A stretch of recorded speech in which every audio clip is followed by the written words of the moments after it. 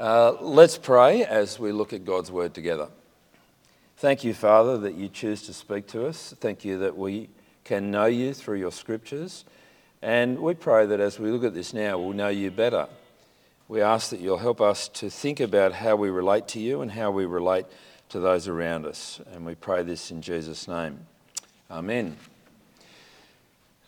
We at SALT work our way through books of the Bible. That's the typical thing that we do. So last week we were looking at chapter 12. Next week we'll look at the second half of chapter 13.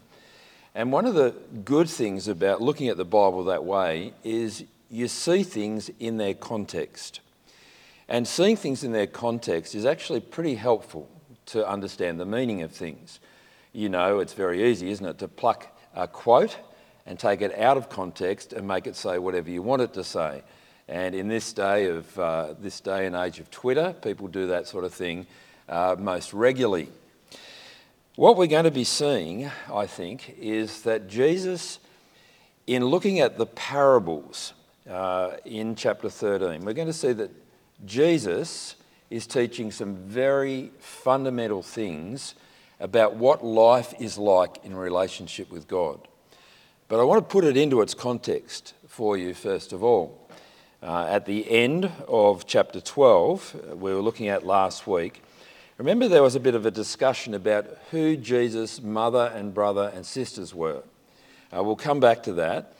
But when you get to the end of the section on the parables, so it's at the end of chapter 13, there's a similar discussion. I'll read it to you, and what we see is a bracketing of questions about who Jesus is and who's part of his family. So look at the end. If you've got a Bible there, you might like to turn to Matthew 13. I'll read it for you from verse 53. When Jesus had finished these parables, he moved on from there. Coming to his hometown, he began teaching the people in their synagogue, and they were amazed. Where did this man get this wisdom and these miraculous powers, they asked. Isn't this the carpenter's son? Isn't his mother's name Mary? And aren't his brothers James, Joseph, Simon and Judas? Aren't all his sisters with us? Where then did this man get all these things? And they took offence at him. But Jesus said to them, a prophet is not without honour except in his own town and in his own home. And he didn't do many miracles there because of their lack of faith. A big question for these people is, who is this man? Who is Jesus? We feel we know him. We've seen his mum, we've seen his brothers, we've seen his sisters. Who do you understand Jesus to be? If you're looking at Matthew's gospel for the first time, can I suggest that's probably the most important question that you can ask? Who is this man? Come back to the other passage at the end of last week and we read this.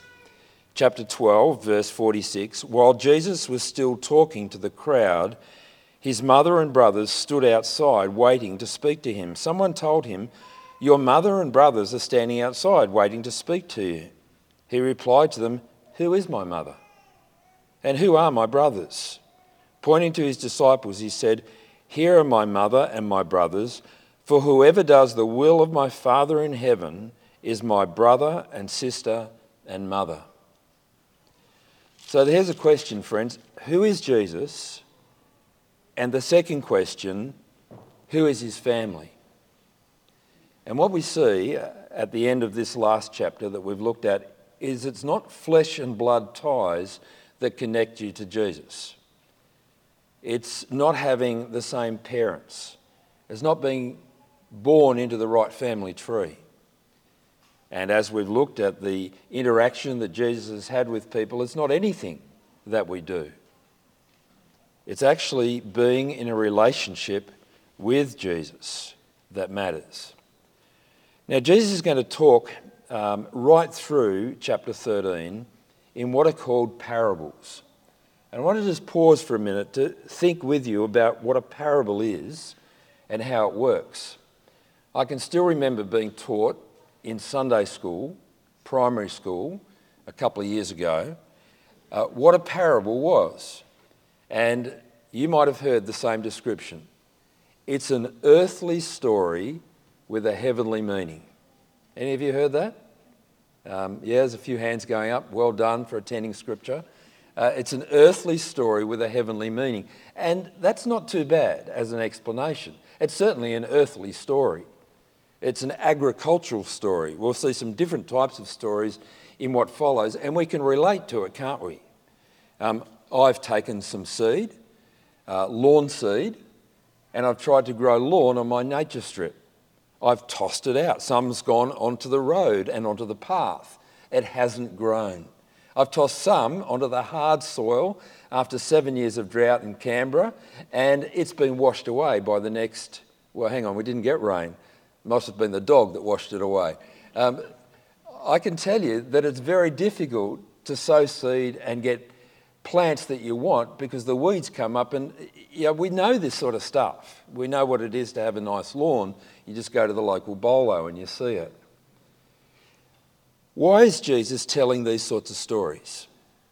Is it because they're simple people and you need a simple explanation? Is it that people like pictures and stories, and so it's an object lesson and it's more likely to get inside your psyche? Is it so that Jesus speaks this way so that people will understand what he's saying and respond? Well, that's what I thought. And I thought that because I hadn't actually read what it said. Have a look with me at what it says. It's quite striking. Jesus says in verse 13 that this is why I speak to them in parables. Though seeing, they do not see. Though hearing, they do not hear or understand. In them is fulfilled the prophecy of Isaiah. You will be ever hearing but never understanding. You will be ever seeing but never perceiving. For this people's heart has become calloused. They hardly hear with their ears. They have closed their eyes. Otherwise, they might see with their eyes, hear with their ears, understand with their hearts, and turn, and I would heal them. See, Jesus isn't saying, I speak in parables so that everyone will get it and they'll all come to me and accept it. Jesus is actually saying, I speak in parables because people's hearts are hard. They've got calloused hearts. They see, but they don't see what they're seeing. They hear, but they're not really listening. See, Jesus is speaking in parables so as to divide his audience. We know that because he goes on to say that he will speak to his followers in plain speak. And we get an example of that in what we see with the explanation after this quote about what parables are. You see, this parable, it's described, I think, in Mark's Gospel as the parable you need to understand in order to understand parables. Jesus is actually speaking to them in a way that will describe the way they respond to him and the way we respond to him as well. So have a look at it with me. This is a simple story about how we listen to Jesus. You see it there with the first of these pictures. In the first part of the chapter, he told them many things in parables, saying, a farmer went out to sow his seed. And as he was scattering the seed, some fell along the path, and the birds came and ate it up. Later, he gives an explanation and says this. Listen to what the parable of the sower means. Verse 19. When anyone hears the message about the kingdom and does not understand it, the evil one comes and snatches away what was sown in their heart. This is the seed sown on the path. So as we read this, we're going to see 4 different responses to Jesus. And you'll see these responses in the people that he's met over the last few chapters. But we also see these responses in people that we meet. As people hear about Jesus, they respond in a variety of ways. Some, because they have no understanding, immediately dismiss it. No real connection, not taking it on board. It's just not that relevant. It's not that interesting. It doesn't matter that much. I mean, why would I bother thinking about Jesus? 2,000 years ago, who can tell anybody what happened? I mean, it's ancient history, isn't it? Why are you saying that things about a man who lived in Israel, who wandered around the Sea of Galilee, who told stories about agriculture, would have any significance for us today. Perhaps it's like Richard Dawkins, the atheist, wrote, that it's just like Santa Claus and the Easter Bunny. I mean, why would we be interested in Jesus? And that's many people's response. There's another response. He talks about another soil. Then in verse 4, as he was scattering the seed, some fell along the path and the birds came and ate it up. Some fell on rocky places where it did not have much soil. It sprang up quickly because the soil was shallow. But when the sun came up, the plants were scorched and they withered because they had no root. Again, Jesus gives the explanation. Very helpful when he tells us what things mean. Down in chapter 13, verse 20, the seed falling on rocky ground refers to someone who hears the word and at once receives it with joy. But since they have no root, they last only a short time. And when trouble or persecution comes because of the word, they quickly fall away. We know this kind of response, don't we? There are some who are immediately enticed by the message of Jesus. They're captivated by it. It's offering help, it's offering hope, it's a message of life. People want what Jesus is offering until, of course, it interferes with other things, until we're distracted, and until it becomes problematic, until I have to explain that I've become a Christian to my family, or until I have to fess up at work, or until people make it difficult for me for being a Christian. And the sad reality is that happens.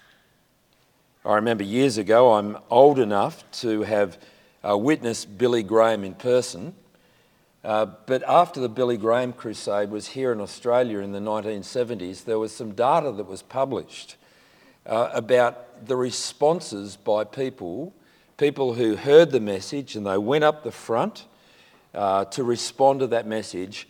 They've done some longitudinal follow-up studies. How many people, after a period of time, I'm not sure what the period was, whether it was a couple of years, 5 years, 10 years, 15, 20 years, I'm not sure, but the Billy Graham organisation said that in their follow-up studies, 3% of those who had gone down the front and made a commitment were still following the Lord Jesus. See, it's easy to get caught up in something, but when the acid test gets applied, fall by the wayside. Well, there's two more soils. The next one, I think, is the Aussie soil, to be true. I've no idea where it is in the first bit, so I'll have to look more closely. Gee, I need to bring my glasses when I do this. Verse 7, thank you, Nathan. We could tag team preaching. I could say, where is that passage? And Nathan could say, it's verse 7. Other seed fell among thorns, which grew up and choked the plants. Well, that was all it was. Okay, so the explanation's longer, and we find that down in verse 22. Is that right, Nathan? Good.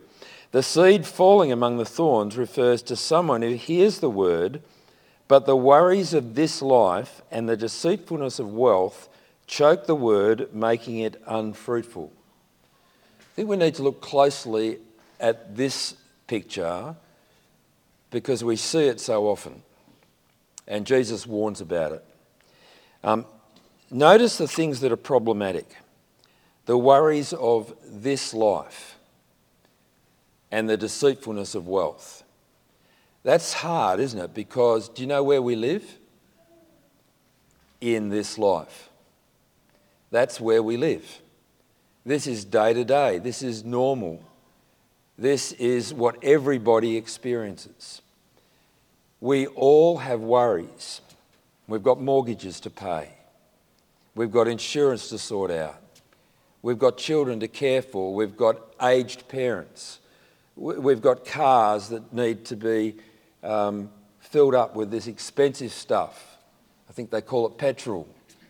or diesel in my case. Yes, I'll keep reminding myself.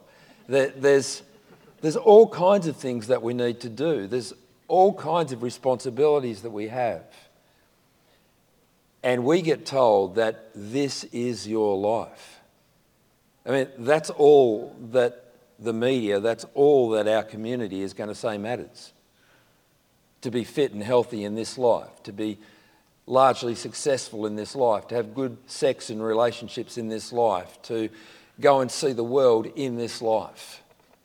The life that matters is the life that you live here and now. And Jesus says it's a threat to following Jesus, because it pushes down the list of priorities the kingdom of God. And the deceitfulness of wealth, well, we see that again and again and again. The rich man who comes to Jesus says, "What must I do to inherit eternal life?" And Jesus says, "You know the commandments." He says, "I've kept all of them." Jesus says, "Okay, well, one thing, go and take your possessions, sell them, and give the money to the poor." And he went away sad because he was very wealthy. Jesus said it's easier for a camel to go through the eye of a needle than it is for a rich man to enter the kingdom of heaven. The disciples say, "Who then can be saved?" And fortunately, Jesus makes it very clear that with man it's impossible, but with God all things are possible. In Luke chapter 12, he tells a story, a poignant story about the deceitfulness of wealth. There's a guy who produces, he's a landowner, and he's got all kinds of fields full of crops, and he produces so much that he ends up getting the architects in to build more storage so that he can hang on to everything that he's got. And in the story, he sits back and he puts his feet up and he's got his drink and he's watching the sunset and says, "Let me just eat and drink and enjoy, for I have many years." And God says to him, "You fool, you fool. Tonight your life will be over, and who will get what you've stored up for yourself?" See, we live in a fool's paradise if we think this life is all there is. If we think that having possessions and accumulation and protecting them and getting more is what life's all about. You can't take it with you. It doesn't help you when it comes to the things that really matter in life. I remember sadly on holidays one time staying in a granny flat of a guy that we didn't know. He just Airbnb type thing, he rented it out. And I was chatting to him, and he'd retired early at the age of 58 because he wanted to try and have connection with his children and grandchildren. Problem was, he'd thrown absolutely everything into his work, so much so that his children didn't want to relate to him. You see, there's a lot that money can buy, no doubt about it, but it can't buy relationships. It can't buy love. It can't buy you the kingdom of heaven. But it can sure as hell distract you from it. I think it's the Australian problem. Or they're all problems, aren't they? But we're wealthy. And it's so tempted to put our trust in our wealth. There's one more soil, and this is the one we need to look at very closely. Jesus says in his parable, another still other seed fell on good soil where it produced a crop, 100, 60 or 30 times what was sown. Whoever has ears, let them hear. Well, this is the seed that lands on the soil and produces what it's intended to produce. The explanation that Jesus says in verse 23, "But the seed falling on good soil refers to someone who hears the word and understands it. This is the one who produces a crop yielding 100, 60 or 30 times what was sown. What do we make of those numbers? Well, the best explanation that I've heard is that when you plant a seed, it will produce something that should theoretically produce 100, 60 or 30 seeds to be planted again. That's just the way planting works, except with pineapples. You chop the top off and you stick them in the ground again. But he's not talking about pineapples. You don't cast pineapples. I don't know why I thought of that. See, here is the seed doing what it's supposed to do in the soil. And Jesus describes it as understanding, and I take it originally it's understanding who he is, and for us, understanding what he says, what it's about, why it matters, how great it is, and putting that into practice, living that out, responding to Jesus. And that's what we pray will happen when the seed gets sowed. So friends, there's a number of responses to Jesus. And I think this is sobering for us at one level, because we need to realise that this is Jesus saying not everybody is going to be there on the last day. Not everybody is going to produce a good crop. Not everyone will be right with Jesus for all eternity. Some will start well, but they won't finish. Some will get distracted, some will get yanked away. Some they'll never take it seriously enough to even engage with it. Has that been your experience in talking to people? It has mine. But I don't think that's how we should apply it. I don't think we should be saying, what kind of soil should we sow in? I don't think we should be anticipating that this person will be more responsive than that person. I wonder how many of us would have been given up on by those around us if they'd had to anticipate which soil we were.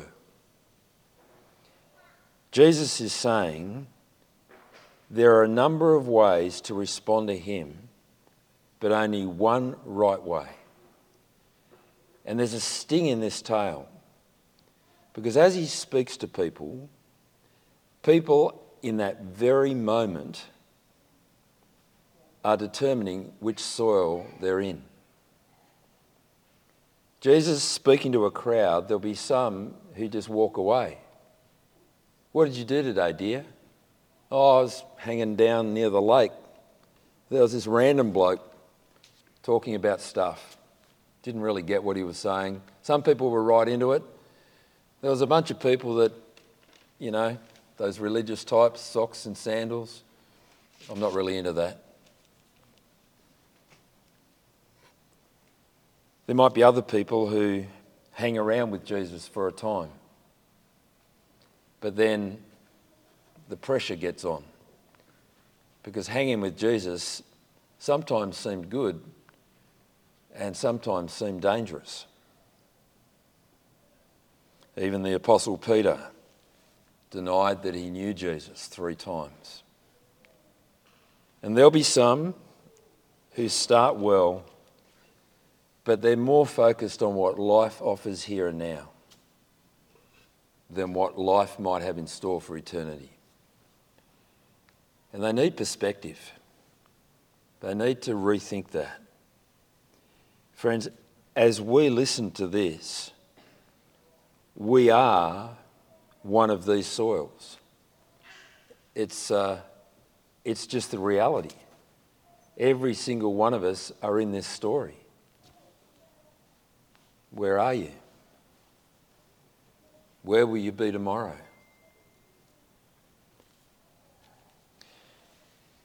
You see, in this account that we read in Matthew 13, Jesus is warning about the problem of seeing but not seeing, and hearing but not really hearing, because our hearts are calloused. It's a great picture there, isn't it?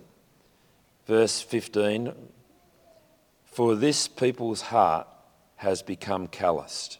They hardly hear with their ears, and they have closed their eyes. Have you had your heart tested recently? It's a good thing to do, because when the plaque and the cholesterol and other things harden up the blood vessels, there is a great risk to life.